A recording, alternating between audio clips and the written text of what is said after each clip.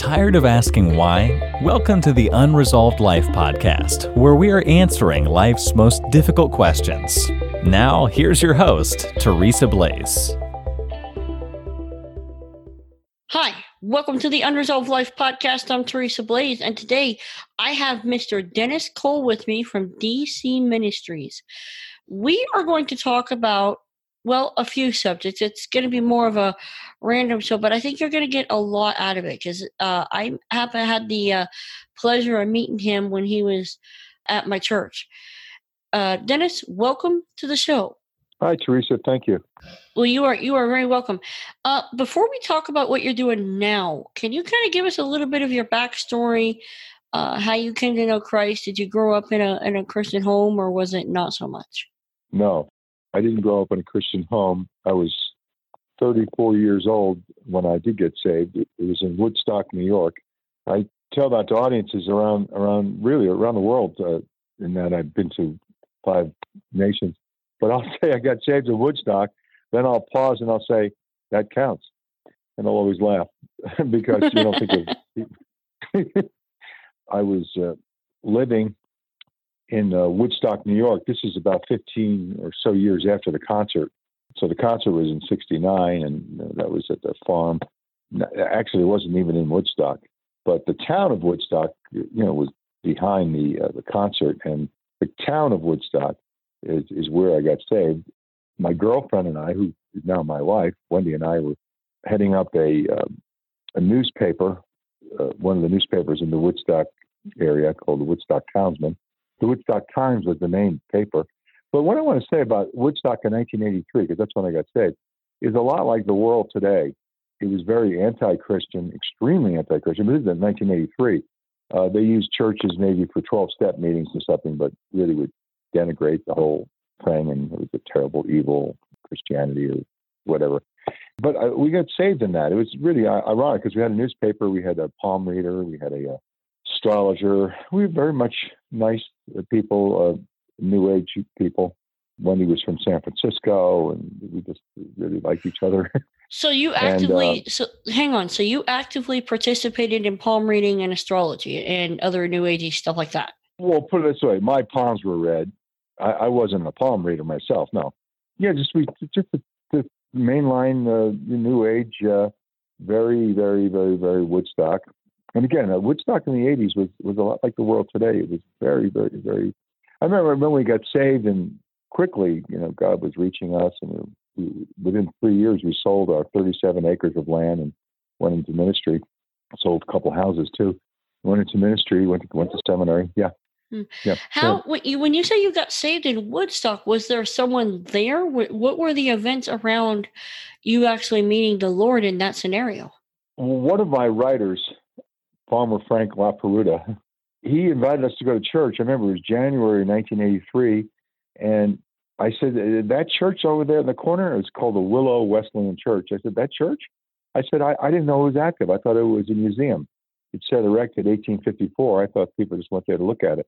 And because I really wasn't in church, so I didn't understand that stuff. And he said, no, you've got to come. So we came one of those days, Sundays in January, and came again. Every time we showed up to church, we always came late, but he gave such a big smile to us, the pastor did. There was maybe 12 people at church there. I affectionately say when all the pastor's kids went to church that day, maybe we had 12 that day. He gave us a big smile. It was such an incentive. It was an incentive to go because the guy was going to smile at us. Then I remember it was May of 19, the same year, and I was changing tarot card readers in Brooklyn, New York, because I had a business. I was in the garment business as well as a struggling actor. I was at a garment business thing. I was a manufacturer's rep, so I sold for a lot of different companies, sold their product into the New York City market. I got a new tarot card reader, and I was excited about it. And I was driving home, on Thursday afternoon, and I came to the house, and there was Wendy, and we had our house there. We're not married or anything; we're just living there. That's how you do it. I don't recommend this to anybody to live with somebody before you get married, but that's what we did because we didn't know any better. And there was this evangelist dressed up, and the pastor Owen was there, and Herb Hartman, the evangelist, was there, and talking to us and told us about evangelistic meetings that night at the little church. And I remember we went to church that night, and I remember when he preached his sermon and nobody went forward. I was one of the last people going out, and I told him, I said, Herb, I think you preached a really good sermon. I'm sorry nobody responded. I don't remember what he said. I don't remember the sermon. I don't remember anything, except I remember saying that to him. And then the next thing he said was, would you like to come forward? He might have seen something in my eyes that I wasn't sure was there. I said, all right, sure. Agreeable guy trying to maybe urge the guy. I don't know. But one thing's for sure, I was at the altar and I really got saved. I mean, it was things going on there. It was feelings and words were being said.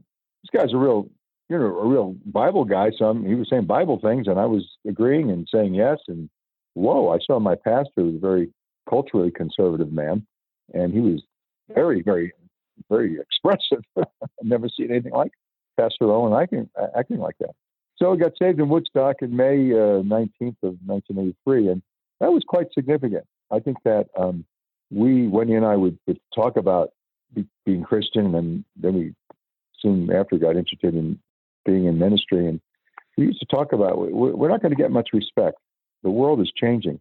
I think if I got saved maybe somewhere else, I might not have had that perspective. I might have thought that the culture of Christianity was, mainstream or strong, or I was doing something better than becoming a lawyer or a doctor. I was becoming a pastor. But there was no such respect going on there. There was no sense of, I've arrived, I'm going to be a respected person. This is a good thing. It was more like it was a dangerous thing, and it's really not going to be liked, and get used to it. So we prepared those 3 years for never being popular. True to what we were seeing, we just knew Christians. It's funny. When you get saved, you get it all. Then you have to figure out what you got. But you get it all when you get saved. But you figure out what it is. And I found in the last 35 years or so that I've been walking, 38, I don't know how many years, I guess 35 years since I got saved, that the vision we had for the kind of world we'd be going into is very true. One of the messages I give to people is, do you understand that Christianity is really hated? Everybody hates Donald Trump. It's so easy to hate Donald Trump. I hate Trump. Oh, wow, you think you're being original. But it's Jesus that they hate. Trump is getting some hits, but it's Jesus. It's those laws of right and wrong, and then the grace of God to forgive, but to say there's a right and a wrong is a very dangerous thing in our culture today, because the culture today does not want to believe in there's a right and a wrong. And Jesus is very despised and hated today, but we need to understand that. But maybe we're getting off the subject, but this is what happened to me when I got saved. I mean, it affected me for the rest of... As you talk, I actually just heard on a recent podcast that I listened to that the Webster's Dictionary has updated itself to be more inclusive, not just to be more, as I recall, I think general and neutral, or to respect those that are, quote, gender neutral. And so, I mean, when you say that there's no right and wrong, that is so indicative of what we see now in the world. It's not funny. Right. I think that's the bottom line as to why Jesus is hated, because he does represent a right and a wrong.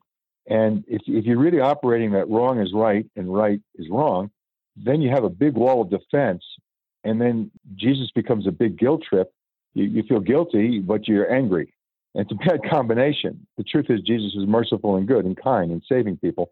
But if you don't want to believe there's a right and a wrong, you're not going to appreciate Jesus or people that are part of his mind, part of his family, if you will, part of the believing community, which isn't a lot of people.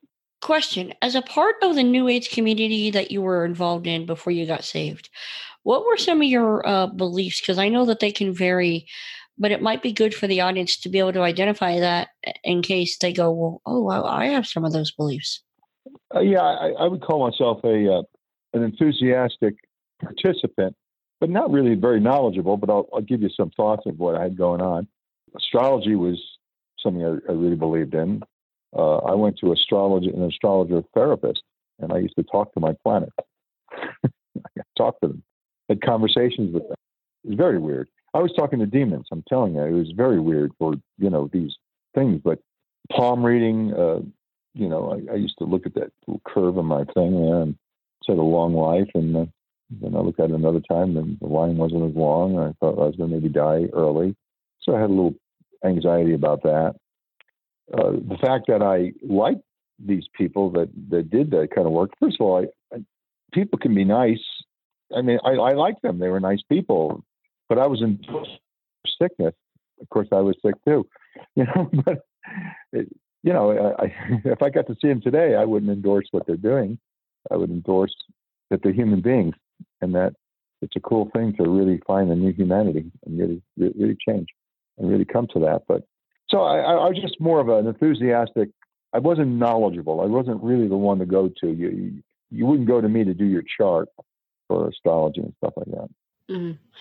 I just ask because I know that there's a lot of people. I've interviewed people in the New Age who were in the New Age in the past, and it takes a lot of different forms. And sometimes you have to identify, well, what was this person in? Because maybe I'm involved in something too. And then there's also the problem that the New Age is creeping into the church, something fierce. It has been for a long, long time. There's different varieties of it. The world we live in, see, the world is neutral. The kingdom of heaven is not neutral. Kingdom of heaven, the kingdom of God is not neutral, but we live in the world. So if we're not actively choosing the kingdom of God, if we're not actively doing that, we are going to the left. And the left, that Jesus would call it, is lawlessness. Because of the increase of lawlessness, the love of most will grow cold. That's the world we're living in. So if you're not actively going to the spirit right, to loving the truth, to wanting to be childlike, to the ability to cry again, to laugh, to just be childlike and just see what is really right and wrong, you will be looking at the Bible through the eyes of the world, and that's why it's so dangerous. That's why I'm a Bible actor, and what I am is what I always was since I got saved. I'm really something. It looks like I'm an actor, and I am, and I'm very trained at it, and I understand something about acting. I understand about the kingdom of God, that Jesus is playing me. I'm not playing him; he's playing me, and I'm aware of that, and that makes for good theater and good acting and stuff. I'm aware that if you look at the Bible and you look at the gifts of the Holy Spirit, you don't see the gift of acting, but you see the gift of prophecy, or the gift of compassion, or the gift of mercy, I should say. Yeah. And I already was an actor, but when I got saved, I became something else. So when I do the acting, the Bible acting, the something else that I became comes out. I'm very much a pastor, very much an evangelist, very much a one who really listens to somebody else and feels what they're feeling. And I can speak to them or share with them. And it becomes a gift of preaching, a gift of evangelism, a gift of pure compassion, or caring, mercy. So I teach people to operate in what God's given you, and don't get carried away with the whole career system. Just deal with the calling. But my ministry's had an enormous amount of revival in it, and a lot of people coming forward and all that stuff, and people getting saved and receiving the Lord, or changing their minds about things. A great message we need to give is the world we live in, and I don't think we're really getting it. My wife calls it normalcy bias. There's a lot of normalcy bias out there. We want it to be normal. We want it to be, and we want to say it is, but it isn't. And I don't say this to get you scared. I say to actually get you prepared and to really be able to enjoy life. It's so funny you mentioned that. A good a ministry leader that I know of, his name is Russ Dizdar. He always calls this normalcy bias that you call it, like within the church, the subnormal church, because we should be operating in a Book of Acts type of church where we see signs, wonders, miracles to engage the non-believer, but we don't nowadays. I think more of that is going on than we realize, but we're not looking for the right thing, so we don't see it. I'll give you, for instance, my wife's got multiple myeloma, which is blood cancer of the bone marrow. It's blood plasma cancer. Quote, there's no cure for it, unquote. I mean, you hear that all the time. Well, she's had it for 3 years, and she just qualified for a very, very, very experimental therapy called CAR T-cell therapy, where they take your white blood cells, take them to the lab for 3 to 4 or 5 weeks, re-engineer them to kill cancer and put them back in. And that's exactly what happened. And it went in there and it killed all the cancer. Nothing else was working. She qualified for the CAR T because she disqualified herself by failing all these other therapies, chemotherapies that don't work. It didn't work for her. Wow. I've always said that God likes to heal either by taking someone home, by healing them instantly, or healing them through doctors. And obviously, your wife is a walking miracle. We've been through it for three years. But this is the point. I think that things are happening, miracles are happening, and we're not noticing them. I think that believing community, we beat ourselves up. We don't do as good as they did in Acts chapter 3 and 4, et cetera, and so on. But I believe that we're so inundated with the world. And remember, this is a last days world. It's very inundated. Satan, time is short. The systems had, things are bad. 100 years ago was 100 years for the systems to get worse. The systems that he owned, education, politics, and so on and so forth. What I want to say is that things are happening, but we might not see it because we're thinking that it's supposed to be different. The truth is, God is healing more than Wendy's cancer. He's healing issues that existed before cancer. And Wendy's just one example. There are things going out there, greater things you'll do because I go to the Father. Well, those things are happening. When the man who's born blind, you get a sample of what happens there. The man is born blind in John 9. His mother and father disown him right there. Oh, well, I don't know. They couldn't even celebrate. The guy got, he could see after 40 years of being blind. They couldn't even celebrate. They just backed. They got all nervous. They said the rabbis, they're afraid of offending the synagogue, and they couldn't even celebrate with the kid. So we get an idea that when Jesus heals, well, there's other things going on. In the case of the man born blind, that's one case where we see this guy's got a family problem that he's going to have to face. And so what I'm seeing today is that people are getting blessed, are getting healed, but other things are getting healed too. Things are getting better. Somebody going to 12-step meetings and he really, really, really, really finds Jesus as the higher power, and he really, really stops drinking, and he really, really gets over it. Well, there's a whole area of healing that happened because he doesn't drink anymore. And he's able to substantiate a marriage now, maybe. He's able to be a good father to his kids. He's able to forgive people. Mental illness, I know there's a lot of suicide going on. It's so tragic what's going on. It's very tragic. But people are getting better too. They do get better because God is healing more than cancer, and we're aware of that, and we're going to him for it. We're going to him for more than the obvious that we can see. I'm not questioning that God heals, and I'm not questioning that he's moving. I think just, from what I've seen, it really depends on the church. It really depends on the body that you're working in. It really depends on the power of the Christian. There's two different things you're saying there. One is the church, and I think you meant like the organization. I think that's what you meant when you said that. I mean the gathered body of believers, not necessarily the church building or the church organization. Again, I totally get what you're saying, and it's not like I disagree with it. What I have is an insight into what you're saying, but it's not a correction. My insight is that the church begins with something organic. The gates of hell will not prevail against my church. Jesus isn't talking about the first service versus the second service. I prefer the traditional more than the contemporary. It's almost like that's how we think. No, he's talking about something very organic. And I believe that we generally go to the organization and we look from the organization and we say it's not working. But if we work from the inside out, from the organic, we can see how God really is working today. He really is working today. He's doing much better than we realize. But we're constantly saying, well, the so-and-so denomination that didn't do it right. And when the 15 churches from the town tried to get together, only 2 came together. Organizationally, I'm not talking about becoming disorganized, but the organizational mindset doesn't work. The organic mindset does work.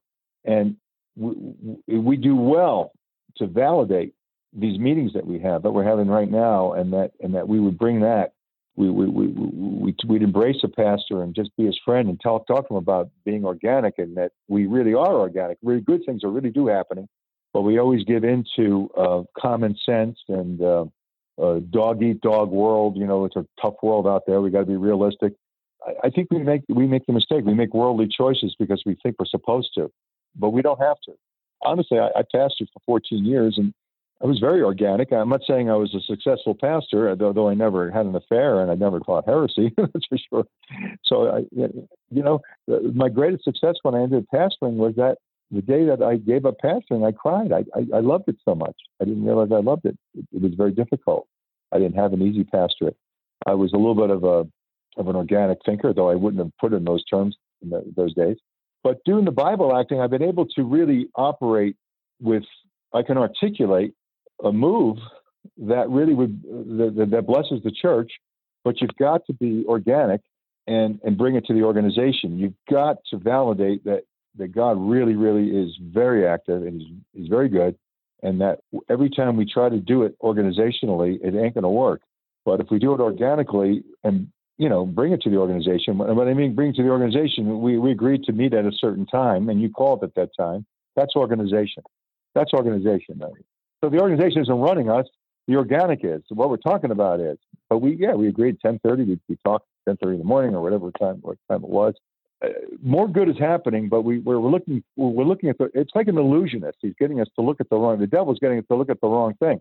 Better things are happening than we realize. Which isn't to say bad things aren't happening. Horrible things are happening. That's the other thing.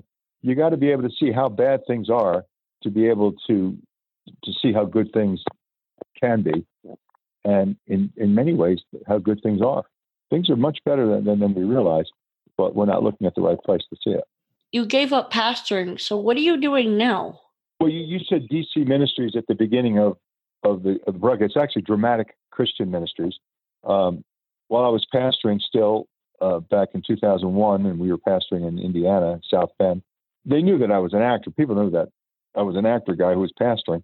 They invited me to do something for the communion service that a lot of churches were going to participate in January of that year, 2001. So I learned the lines to Sermon on the Mount, and it took me a long time. I don't memorize very well, but if it gets in there, it doesn't go away. I call that internalizing.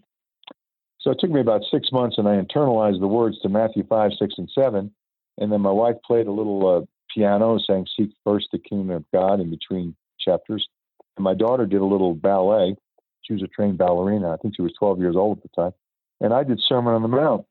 And it was so alive in me. It was, thy word have I hid in my heart? Well, I really did. And it stayed there. And I said, well, I got to do this again. So I did it for my congregation.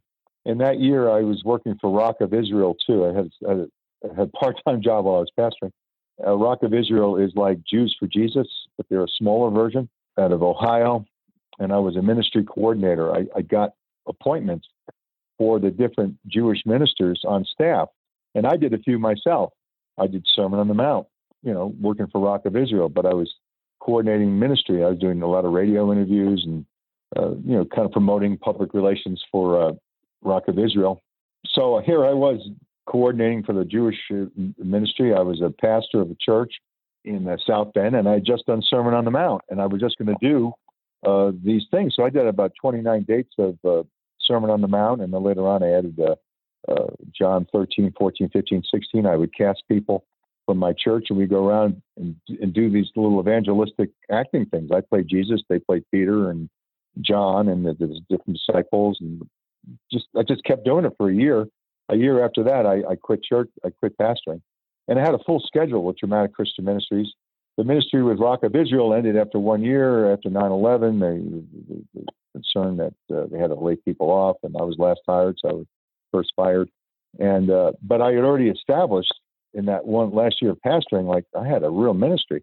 I was doing 30 dates a month for Dramatic Christian Ministries by 2002, 2003. The thing was taking off. And I was bearing fruit as a traveling minister that I never did as a pastor, because I was able to be that new wineskin. I was able to absolutely operate in an organic setting because I didn't have the structure of preconceived ideas the way it's supposed to be. I just did it. And, I'm an actor, but here I was really an evangelist. I was an actor, but really I was a praying guy. I would pray for hours after church. I still do. But I was absolutely able to operate. I was able to articulate what was happening because I was absolutely operating. I'd go in as a new wineskin and really, I understood the church. I was pastor for it for 14 years. I understood how it worked. And it's funny, all the things that went wrong became preaching points I could bring out. All the things that went right became preaching points. Everything that ever happened was working in my advantage. And it still does, Teresa. It really does. I have a tremendous experience of understanding because I've been able to operate as a new wineskin for 19 years under Dramatic Christian Ministries. It's been off the charts, amazing. What really strikes me is the amount of creativity that God has given you to do something like that. And I think that if we could embrace more of that and more creative ventures, more interesting ways to get the gospel out, I think a lot more would come to know our Lord. Maybe not everybody, but at least a lot more. I think creativity happens. It's not so much, hey, I'm creative, I'm trying to be creative today. It's more like, I've got this thing in me. I'll give you an example. Back in 1984 and 85 and 86, those 3 years between when I got saved in 83 and 86, God got a hold of me, and He said to me, Dennis, I got to answer two things, and only one answer is the right one. You can't be both. He says, if you had an opportunity for maximum exposure for your ministry or maximum freedom, what do you choose? Let me say it again. He said to me, maximum exposure for your ministry or maximum freedom. It's got to be one or the other. You can't choose both, one or the other. So I thought about it. I used to ask people questions, because I would, at that time, Wendy and I were covering New York Yankees. I'm a baseball guy, and I love the Yankees. And because we were Woodstock townsmen, we got into covering, the New York Yankees. I was in the press box, and I talked to journalists out there, and I don't know how long it took me, but the answer was clear, which I gave to the Lord. And it was only recently that I realized the greatest success of my ministry is that I've been able to do exactly what I asked God for, because I didn't choose maximum exposure. I chose maximum freedom. And Christ alone has set us free. That is huge. Well, I think that was again, I wasn't thinking a strategy. I was just thinking, He asked me a question. Because I figured maximum freedom would always be fine. It would always be good. It would always be great. Add a zero to the number one, you have 10. Another zero, have 1,000 or 100. But the number one is the one that counts. God, echad. God is one. One. There's only one of a kind, and everybody else is a zero next to Him, to the right of Him. Here I was. I chose maximum freedom, and I look back just recently. I always say in the last 3 or 4 weeks, I was saying, gosh, it really has worked. I've had maximum freedom. I believe that's where the creativity comes from, Teresa. It doesn't come from trying to be creative. It doesn't even come from being aware of your gifts and operating in them. It's more like just being maximum freedom. And then you realize, well, I'm not a painter. I love to paint, by the way, but I'm terrible at it. I'm not an engineer. I'm not a medical doctor, but I really believe in healing. I really believe in laying on of hands and blessing people. But, acting is something I'm passionate about. I would interview with this guy from Church Growth Services, one of my churches, Living Scripture Church, it was called at the time. We met in a shopping center, and the guy, we actually met in an office building, and the guy in one of the office buildings asked me if he could use one of my rooms for his board meeting. I said, yes. He says, I want to pay you. I said, I don't want money for you. Just use the board, use the meeting. No, I want to pay you. I said, I tell you what, you're a church growth guy. Will you talk to me, have coffee with me once a month? So I talked to him once a month, and he would tell me that when you talk about this acting thing, you become very, very happy. But when you talk about the pastoring thing, you become burdened and unhappy. I said, really? He said, every time. So again, in the organic reality of my situation, I saw where God was working, and I joined Him. And that's why I gave up pastoring, because not that pastoring is evil. I think it's wonderful. It's just that it wasn't me anymore. But the acting thing was.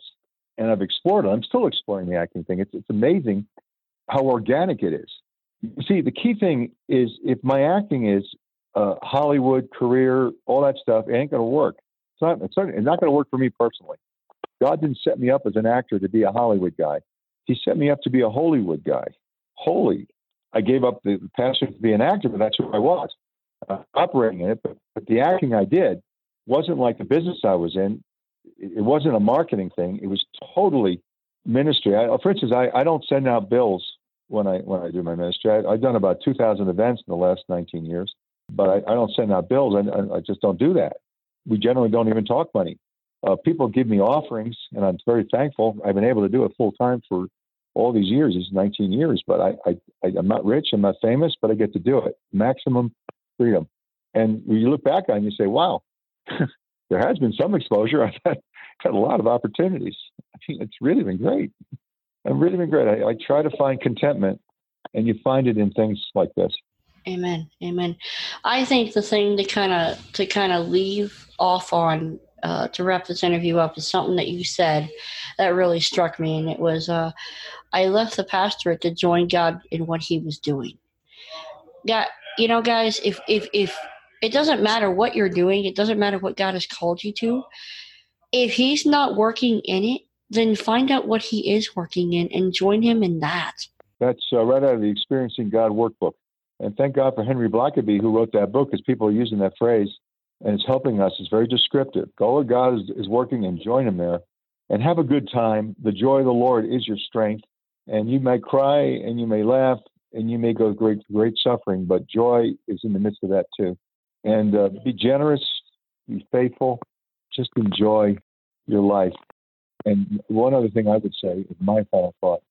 Somewhere along the way, I broke through on something, and I realized that everybody that we talk to, not animals, not dogs and cats, they're great. We talk to them in dog language or cat language. The dogs and cats are not human. They're alive, but they're not human. They don't have the same problems we have. In fact, they never sin. But everybody that walks the planet is a human being, and we have a lot in common with every human being. That's a cool thing. Jesus has come to bring the new humanity. I have connected with it. You have. Some of us have. We can learn from this place. Even Jesus learns from the things He suffers. It's an amazing concept of God learning. He who knows everything learns. And so we learn as we go, and we learn from the foundation. And that's such a good thing. The Lord's coming soon, and things are going to get ugly. They're getting ugly, better, and they are getting better, but you won't see it in the 7 o'clock news. And if you're looking for maximum exposure, you're not going to find it. You're going to have to find it through maximum freedom. Just operating it, go for it, and see where God takes you. And that's good. That's something I've learned. That's 19 years. I couldn't have learned that studying. I had to learn it through experience and through suffering and through joy and through the work of the Holy Spirit.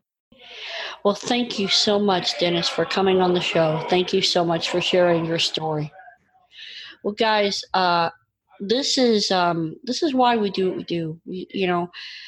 Can I relate completely to Dennis's story? No. But I mean, the man came out of the New Age movement. He came out of a lot of stuff, and God is now using him incredibly. I don't know where you're at, but please take a moment and consider, look at your life and ask yourself, do you know the Lord? If you don't, I would love to make that connection with you, that introduction. Email me at teresa@unresolved.life. With that, one final thing, guys. As you know, I'm in process of launching a book in November. It's going to come out in November, but if you want to keep up to date on all the details, you can go to www.unresolved.life/launch. Keep a lookout for more interviews that are coming along that line, bonus interviews. I'm telling you, I've got some good ones coming. But with that, I'm Teresa Blaze. This has been the Unresolved Life Podcast. We will speak again next time.